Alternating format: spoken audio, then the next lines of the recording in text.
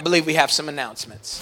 If you've never attended our First Steps classes taught by Pastor Cheeto, make sure you sign up for them. Amen. Genesis chapter 12, 1 through 3. It says this, "Now the Lord had said to Abram, get out of your country, from your family, and from your father's house to a land that I will show you.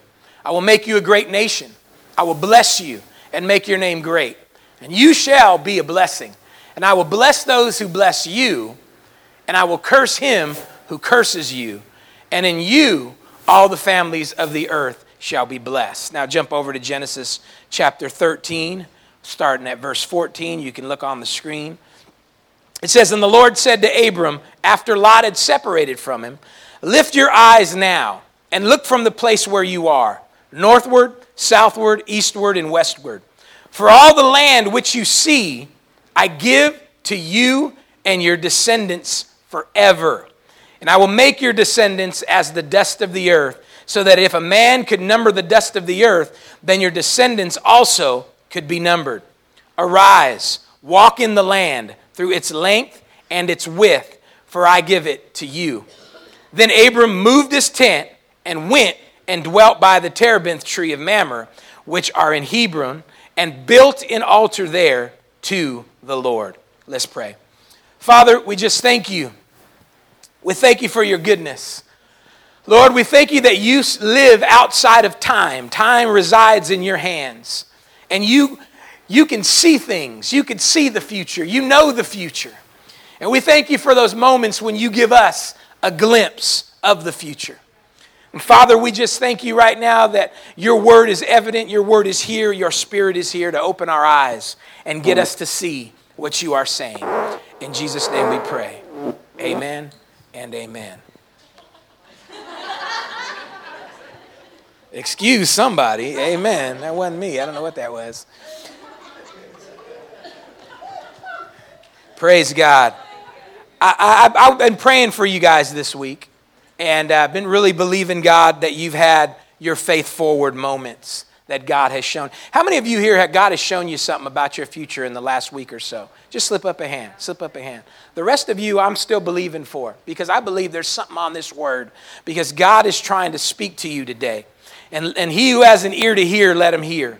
What God is saying is it's no longer does he want you walking this earth not knowing where you're going. God created you for a reason, for a purpose. There's a purpose in your marriage.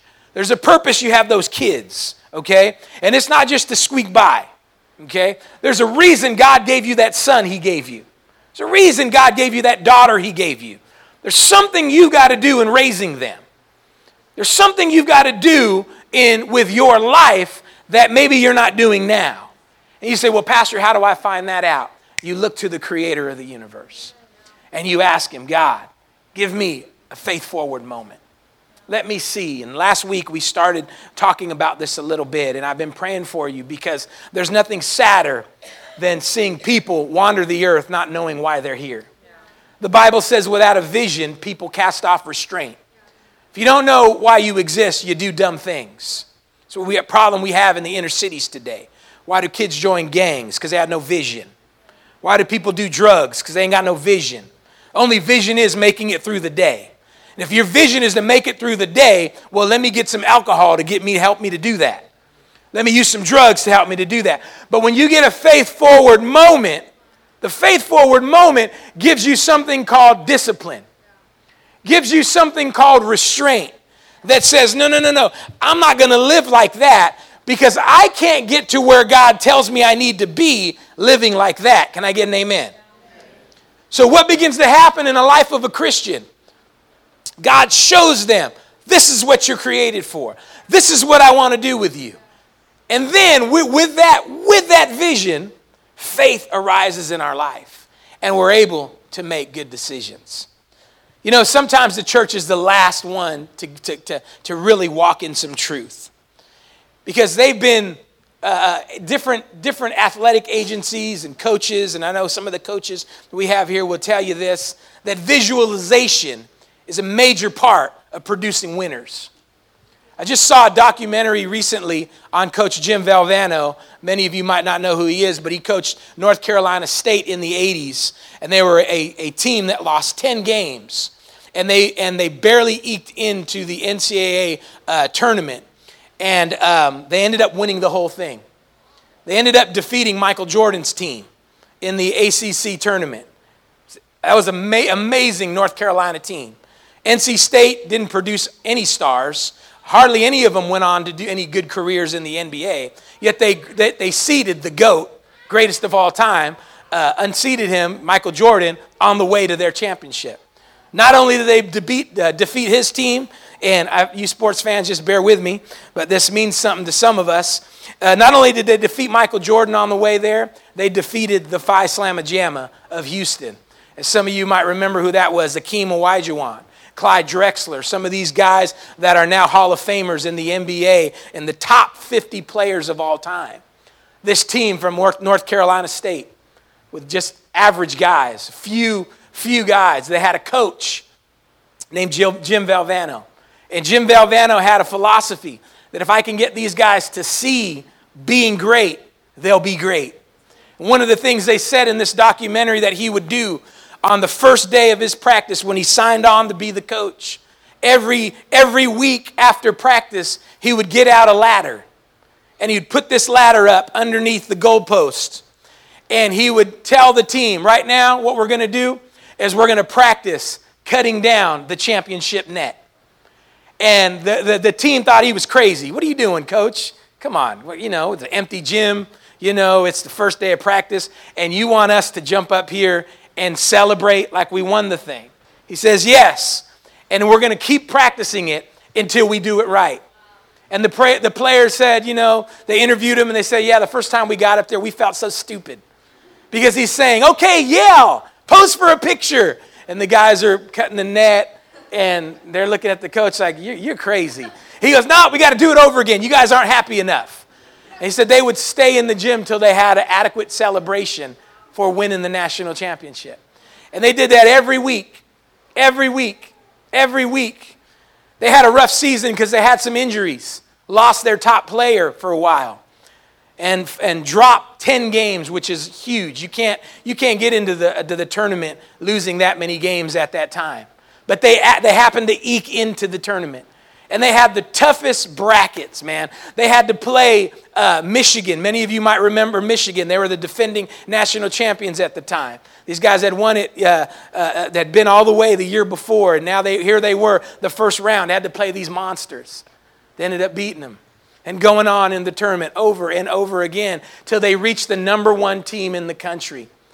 And they made it all the way through. When they won the championship, they brought out the ladder, and the team got up there, and they began to cut that net, as all champions do.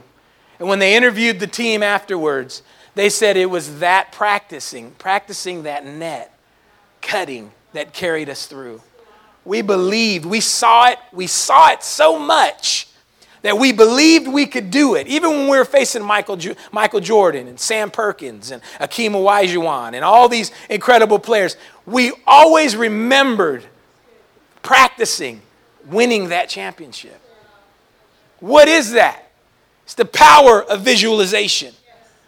There's not a successful coach in the land that won't tell you they work on that with their players. Before you could get it, you got to see it. You got to catch a vision for it. And we in the church, as believers, God wants to give you a vision of what your life is supposed to be like. I know all you see right now is an empty bank account. I know all you see is that jacked up apartment you're living in. All you see right now is the bills stacking up. All you see right now is the vehicle you're driving. I get that. But if God could get you to shift your focus, if God could get you to see a faith-forward moment where you're not in the surroundings, but you're somewhere in the promises of God, everything can shift for you. And we talked about that last week and the importance of, like Abraham, what God did with Abraham. Abraham was an idol maker. And what that basically means is he'd be the same thing as a Satan worshiper in today's day and age. Something of the worst kind of thing you could be And God comes and visits him. And he says, hey, quit doing this. I want to make a covenant with you.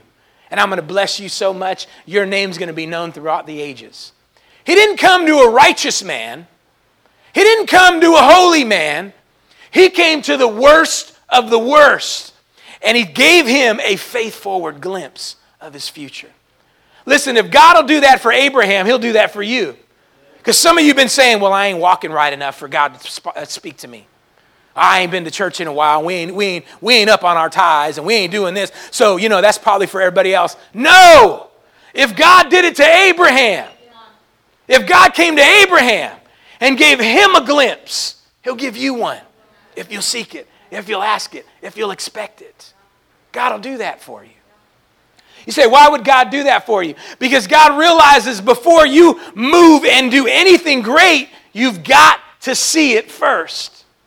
You say, why is it important that I do anything great? Why do I need a vision? I told you already, without a vision, people cast off restraint. Without a vision, you get divorced. Without a vision, you keep sleeping around. Without a vision, you don't stop clubbing. You don't stop smoking weed. You don't stop drinking because you ain't got no vision. But when you get a vision, you do stuff you would never do. All of a sudden, stuff starts falling off of you. Come on, how is it that a boxer will get up and go to the mountains and wake up at 5 a.m. and run every day up in the mountains and train because he sees himself with a championship world heavyweight belt on his waist. Apparently, Cain Velasquez didn't see that clear enough in last night's contest. Amen. He'll be back. But what causes somebody that's training for something to do the unthinkable? A vision. For Olympic gold, for a championship belt, for a championship trophy. They see it first. Listen, anything you're going to do in your life, bro, you got to see it first. And sometimes to see it, you got to stop hanging out with the turkeys and start getting with the eagles. Because when you just kicking it with turkeys, all you see is turkey stuff. Because turkeys don't fly. They can't soar like an eagle and see the heights, see the world, see the possibilities. As long as you're hanging with turkeys, you just see the ground. This is it. We're just turkeys. We're just going to eat this, whatever they eat. I don't know what turkeys eat. This grain or whatever. We're going to walk around and wait till Thanksgiving Day and get our heads cut off and get eaten. See, we laugh, but people live like that. I'm just going to go to work, get this paycheck, living for the weekend. Thank God it's Friday because you've been dead all week just going to a dead job, not knowing why. That's just as dumb as a turkey. But you got to get around some eagles. We want to be an eagle's nest here at Elevate Life Church. Where you come in here and people recognize your greatness. People recognize, man, you're important. It's a place where you can come, where there might be everybody around you thinks you're a loser, but you come to this church and you'll get some word in you, you get some understanding, and you understand we're in this together, we're in this to soar. Amen? Amen. Now don't be afraid when you start acting like a turkey and the eagles say, hey man, don't do that. And we get mad at the eagles. Why are you judging me? Why are you judging? You just judging. No, I'm trying to help you. Don't you remember we're eagles? We don't eat grain. We snatch fish out the stream. Come on, somebody. We prey on small animals. Amen. We're hunters. We go out there. We don't just peck on the ground here. See, people, we get hurt. Well, church people, they just judging me. They're not judging. You're trying to help you. We've got to be careful listening to the wrong voices. The voice of the world, it's just a bunch of turkeys. Amen? Bunch of turkeys. They don't even make no sense. They don't even make no sense. See, you guys watching the news this week? So we got Olympic gold medalist Bruce Jenner, who is now Caitlyn Jenner. And we call that a hero. That's a hero. And if I disagree with that, then I'm judging. But did you know I could love Bruce Jenner and not approve of his behavior? That's easy. Not to the turkeys. You judging. That's hate language. You can't be saying that. I got to agree with you to love you? No, that ain't true. That ain't true at all. How many got a son that ain't acting right? How many got a son that's on drugs? Don't raise your hand. Come on, somebody. He drinking. He's out acting a fool, trying to be hard with his friends. Do you still love him? Absolutely. Do you approve of what he's doing? No. The world's got to get some perspective. So we call this one a hero. But then we got this other woman over here who pretends she's African American. Did you all see that in the news? And leads the NAACP? And people are all mad. Well, why ain't you giving her the same grace that you giving Caitlin over here? We calling her a hero, but she's choosing to be black and you're mad. And that ain't right. That ain't right either, yo. What's the difference? Hero? It ain't right. She shouldn't be pretending. But what if she has the same excuses? I always felt like a black woman, so I just chose to be one. See, don't listen to the world. They're dumb. It don't make no kind of sense what we're putting on the news. You got to get around some eagles. So eagles can tell you, what do eagles think like the Word of God? The Word of God. Okay, get some sense. Look at your neighbor and say, get some sense. Don't get mad if you needed to hear. If you got mad when they said that, you needed to hear that right there. Somebody say, you get some sense. So we got to have perspective, guys. We got to have God speaking to us. There's a reason you got the kids you have. There's something you got to do, moms and dads. You got to raise them right. You got to put them on a path. And you can't just do as I say, not as I do. No, you got to demonstrate. The day of sending your kids to church where you stay home and watch the game, that's over. That's over. That don't work. You got to demonstrate. Son, this is how a man of God walks. This is what a man of God does. Son, we pay our tithes. You know, we talk about tithes with our kids.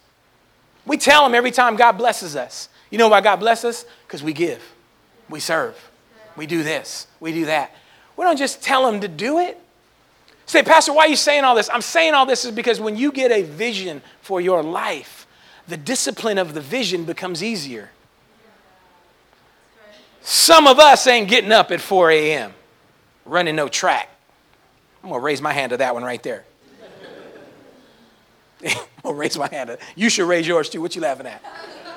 We're not doing that because our vision is not the same as somebody that's trying to win that marathon or trying to get to that other place. You see, you've got to catch a faith-forward glimpse. This is nothing to play around with. I believe it begins to be so real in your life. And God did it for Abraham. Before God did anything with Abraham, he first had to show him. Look at the grain. Look at the grains of sand. That's how many kids you're going to have in the earth. Look at the stars. You see that? Get a picture. And that picture came of all the descendants Abraham would have. And he saw you and me. He saw all of us. We're all descendants of Abraham. And God said, through you, all the nations of the earth will be blessed. And we are because of him. What caused Abraham to leave his family? He was a successful idol maker. They were getting paid. He left everybody. What caused him to do the hard stuff? A faith-forward glimpse to what God had for him. Some of you haven't had that. So the hard stuff seems impossible. Man, but if you could just let God show you, son, this is what I'll do with your life. This is the life I have for you. This is the marriage you can have. And when you grasp that, the hard stuff begins to be easy. Are you tracking with me today?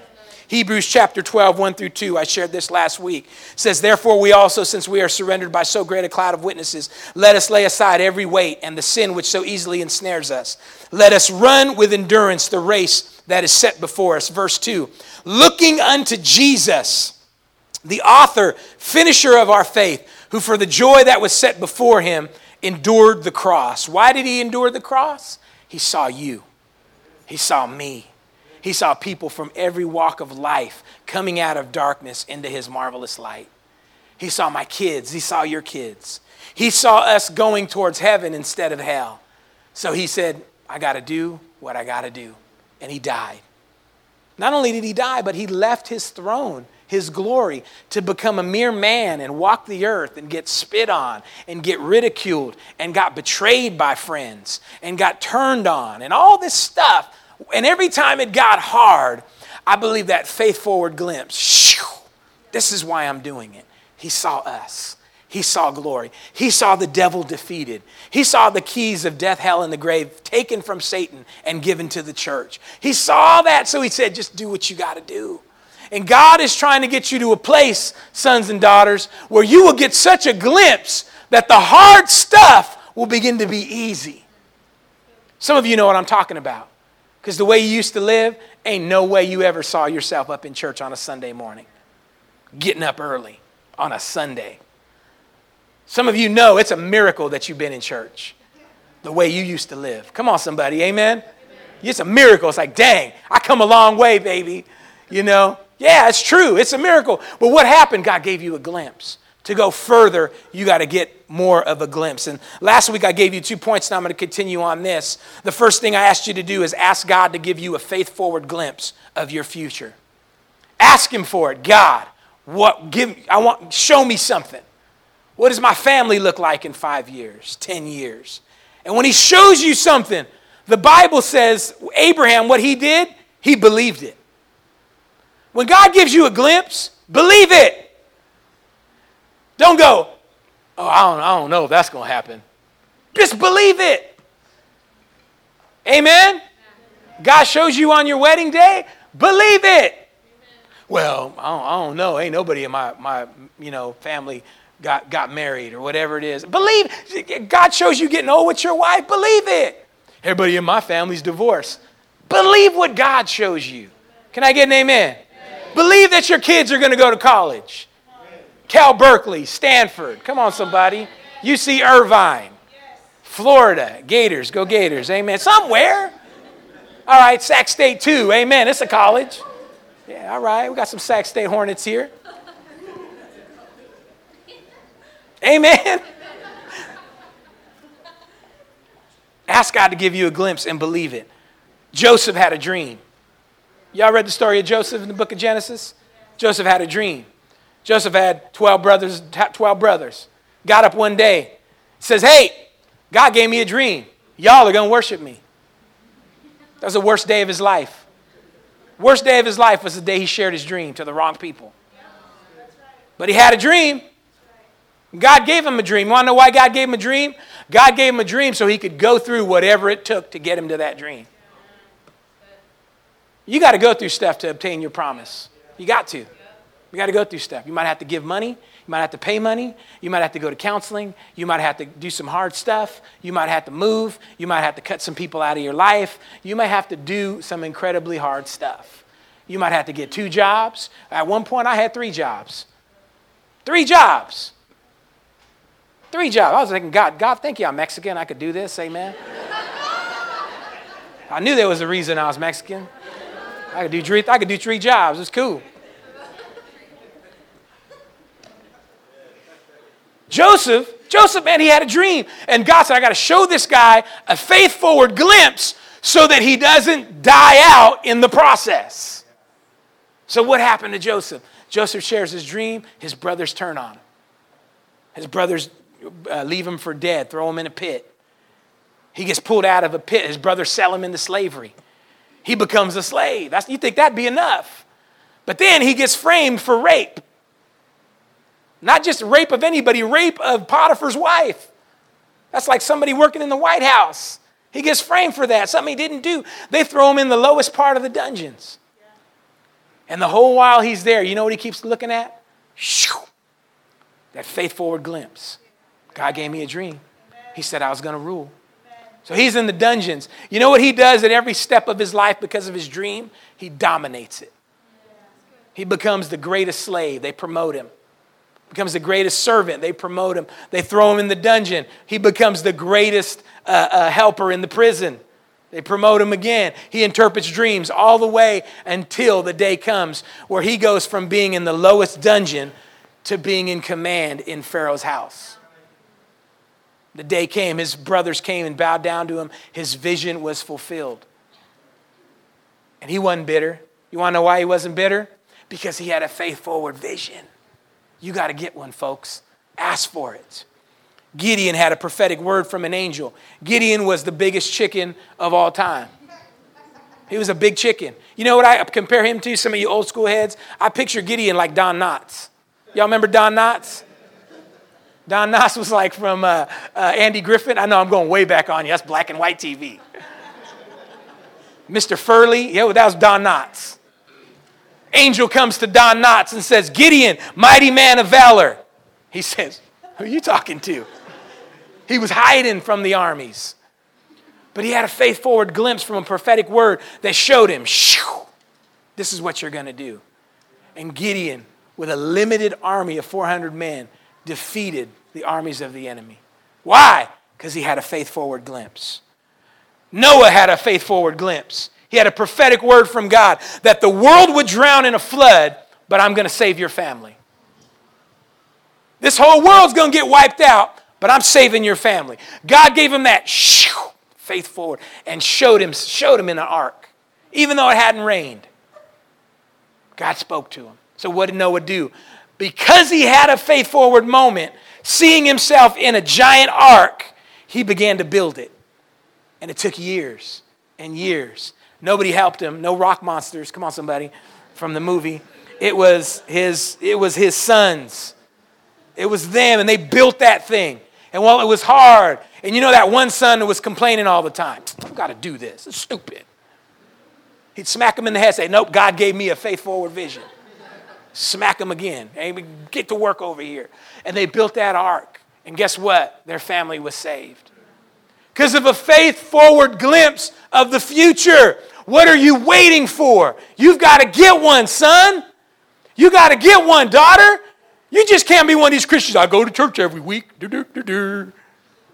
God help me, bless me, get through the day praying about Jesus, that the rapture come. No, you got something you got to do. You got some work to do here, amen? But you got to get a faith-forward vision. Number 2, we said this, hold to your faith-forward glimpse. How do we do that? Keep your eyes on Jesus. Keep your eyes on Jesus. That moment when Abraham in Genesis 15, he's teetering a little bit. He has that promise, but years have gone by, and he still don't have no kids. So he's like kind of depressed one day. We all go through that. Them times you're discouraged. You might be discouraged this morning. You know what God said, but it's getting hard.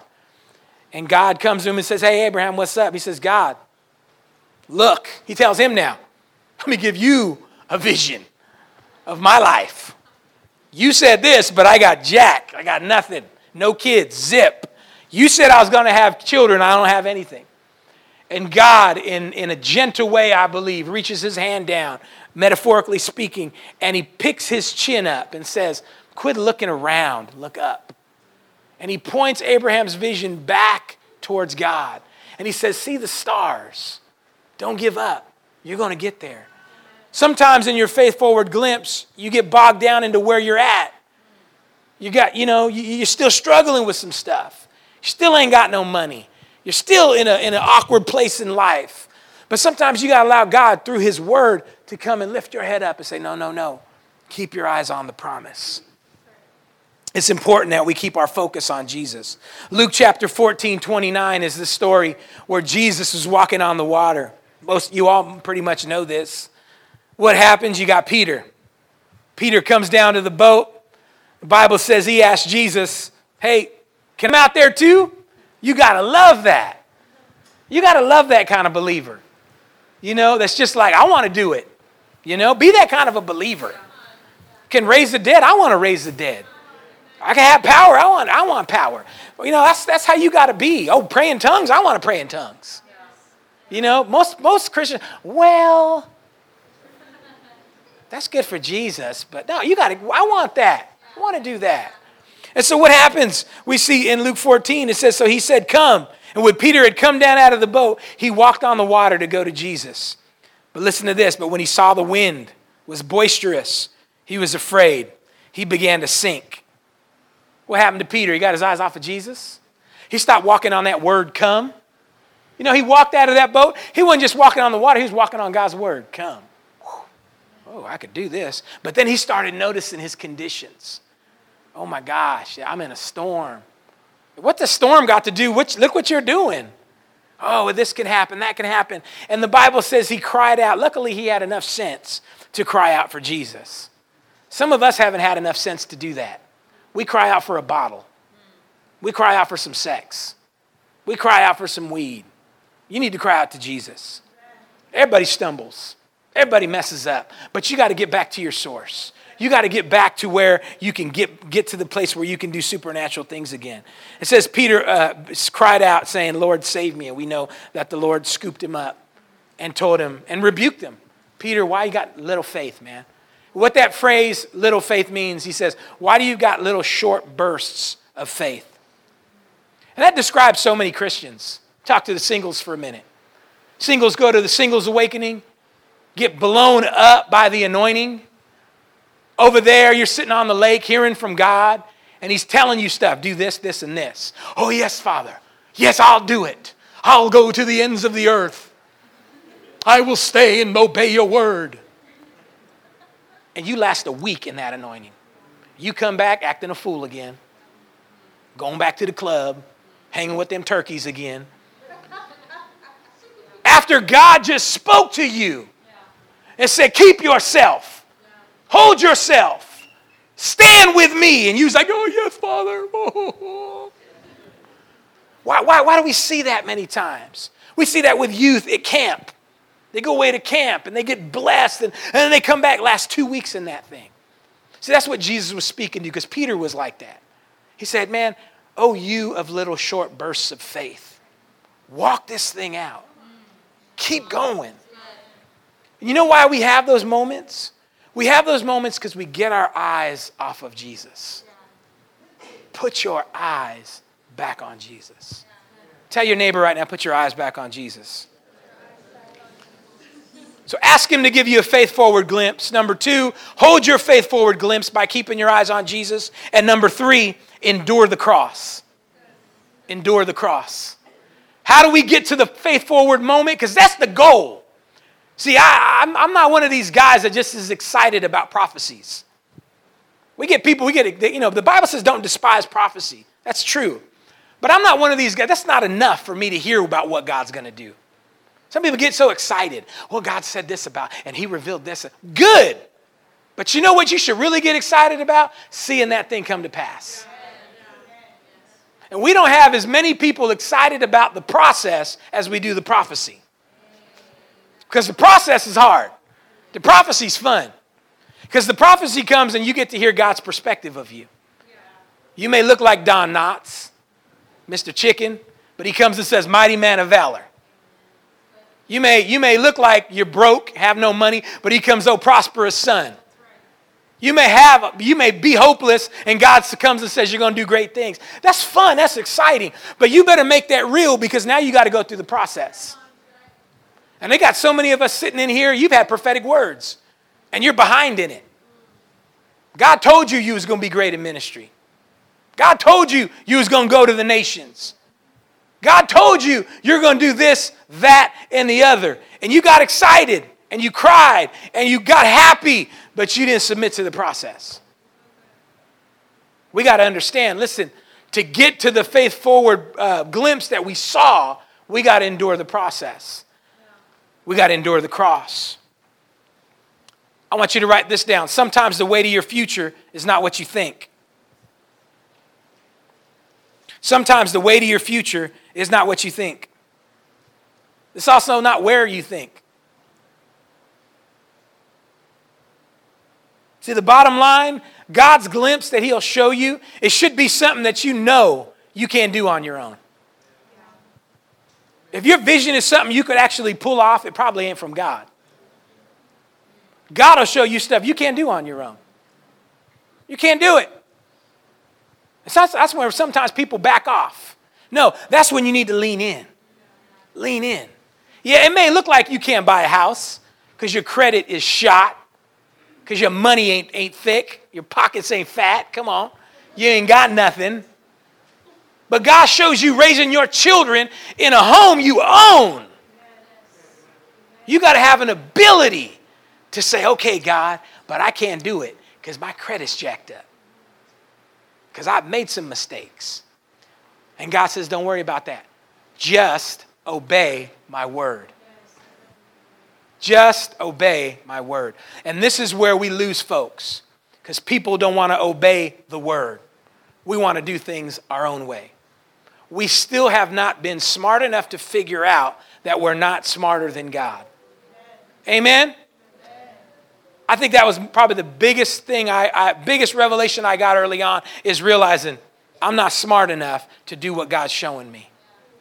I can't get there. I can't plant churches. I can't pastor churches.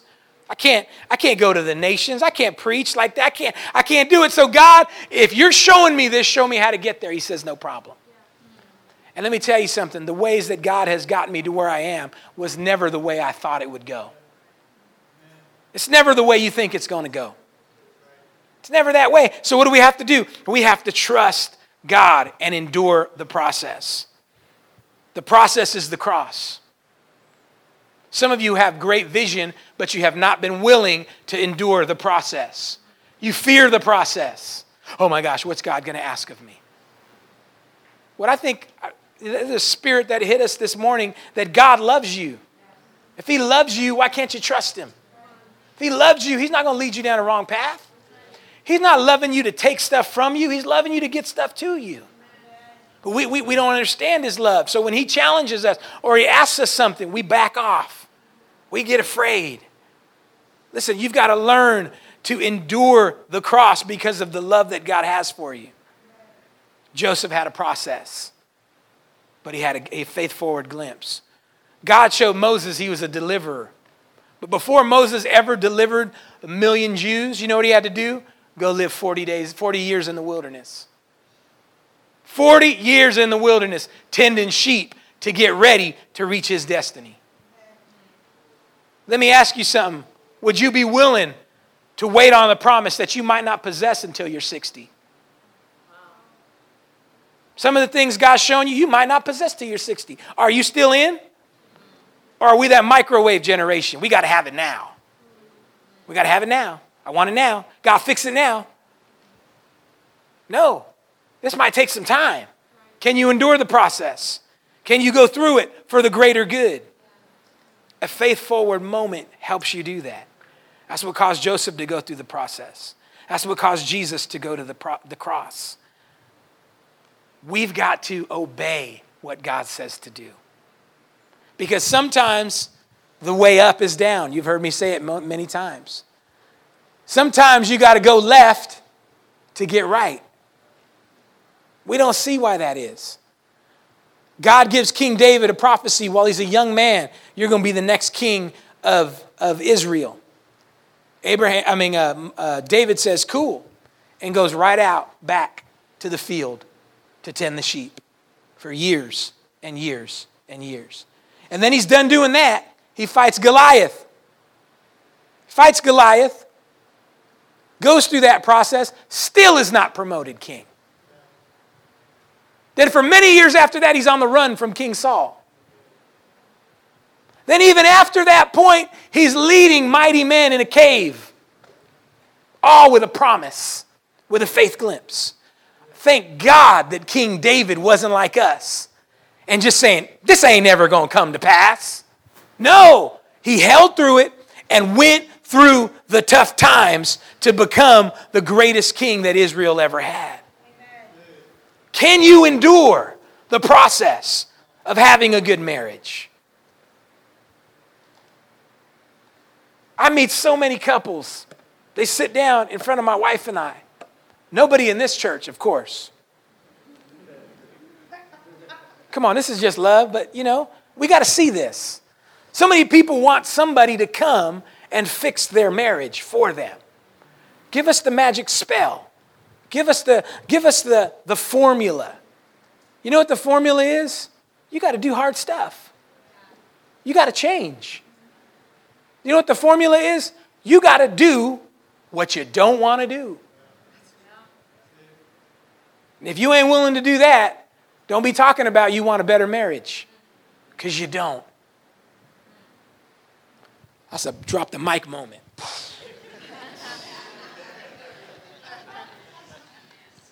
But that's love. That's real talk. I'm just talking real. That's what we want. I mean, we want someone to come and do it. And I've told you many times, my wife and I, we have to work at it. We have to go to counseling. We have to face some hard stuff. We all got to do that. We've got to go through the process. And you know how you get to the process? Because we can't get some of you to even see a counselor because you don't want to tell nobody your problems. You got to get a faith-forward vision to where you see yourself growing old next to that woman. Come on, somebody. You see your kids being raised in a home with two parents. Come on, amen. You ain't got to share them on the weekend. Amen. No offense to some of you that went through that. Praise God. But you know it'd be better the other way. You got to be willing to go through the process. And you can't go through the process if you don't first get that faith-forward vision. My last point today, and this is what I really want you to catch. After you've asked God to give you a faith-forward vision, after you've been tested to hold that vision, after you endure the cross, the next thing you got to do, you got to build an altar to the Lord. You got to build an altar to the Lord. Last week, I felt like there was anointing in the house to get all of you refocused on your life. God wants to bless your family. If you could only see what God has for you and your family. I know it's not good right now, maybe. I know it's not even, you're going through it, you're hurting. But if you could only get a glimpse of where God has you 5 years from now, 10 years from now, I bet you'll do whatever it takes to get there. That's in our nature. It's in our nature to be like that. It's like King David, who I spoke about earlier. Goes to give his brother, who are on the battlefield, he brings them lunch. He brings them the lunch. He sees Goliath. He says, who's this fool over here sweating us? Who's this guy over here talking all this trash about the armies of Israel? His brothers are like, you need to shut up. That's Goliath. He says, so? He says this. He says this question. You got to catch this. He says, what does the guy get that goes in here and cuts off his head? And one of the other soldiers speaks up, well, since you asked, the person who defeats Goliath won't have to pay taxes for the rest of his life. And you seen that fine piece of work over there sitting in the palace? King Saul's daughter? He gets to marry her. David says, give me some rocks.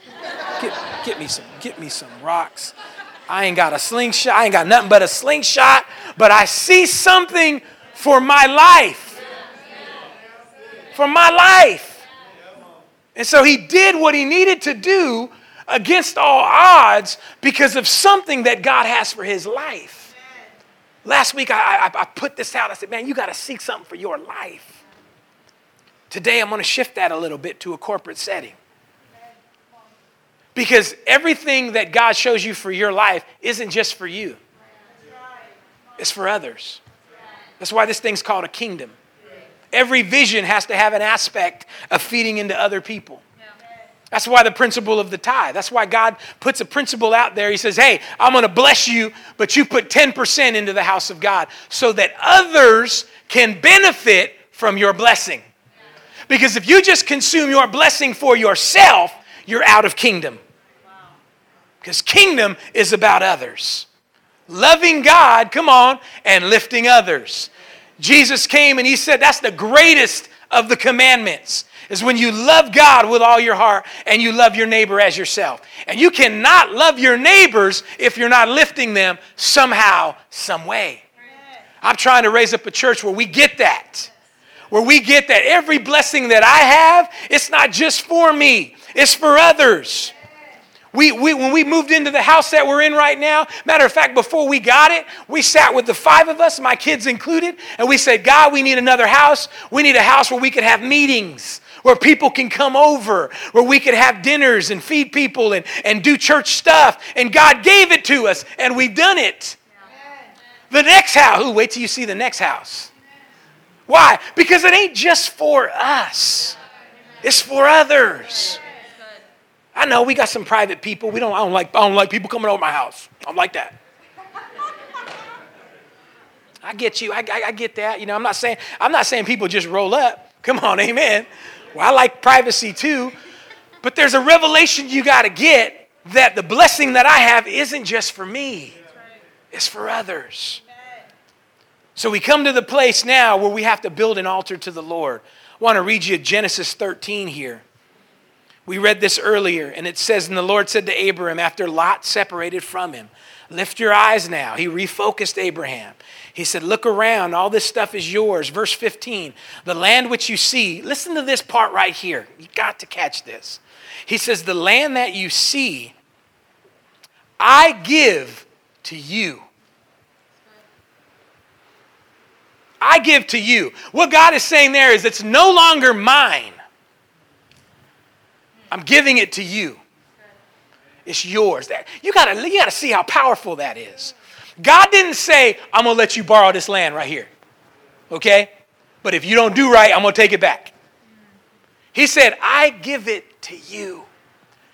People, I pray that you get this faith forward vision for your life and understand what God is trying to give to you.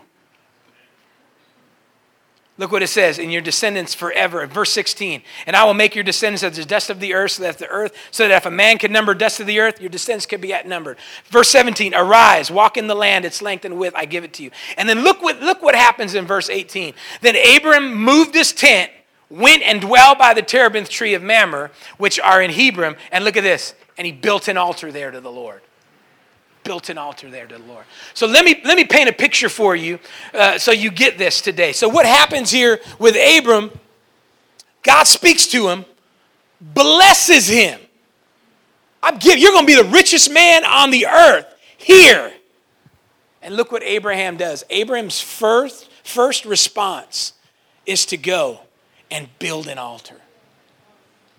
So you got to catch this. What does that represent? Abraham is so blessed, so broken because of God's reaching out to him that he says, God, what can I do for you? What can I give you? Let me build an altar. See, this is the natural response to the goodness of God. I don't know where Christians in America get this thing to where we don't think like that. We get saved and don't want to do nothing. We get saved and we don't want to pay tithes. We're tripping because they're passing a plate in the church. And because we're listening to the turkeys. Now, I know there's been garbage done in the name of Jesus. I know there have been preachers and churches that have ripped people off. But if you didn't know by now, this ain't that. This ain't that. See, we've got to have the heart like Abram to where we get blessed, we get saved, and our response is, let me build an altar. Let me build an altar. See, what does that mean? The altar is the place of sacrifice. See, Abraham, what he was saying is, I'm so blessed, I have no choice but to now put God first. That whatever comes into my life, I can offer him as a sacrifice. Not because I have to, because check this. This is before the law. This is before the 10 Commandments. And when you read the story of Moses, God didn't want to give 10 Commandments. The people asked for it. We look at God's laws like, oh man, those are hard. God didn't want to give those. This is how God wanted covenant done. The original plan of God was, let me bless you and you respond. What man wanted, we want rules. We don't want to know you. Give us the rules and we're good. We still got Christians trying to live like that today. We just go to mass.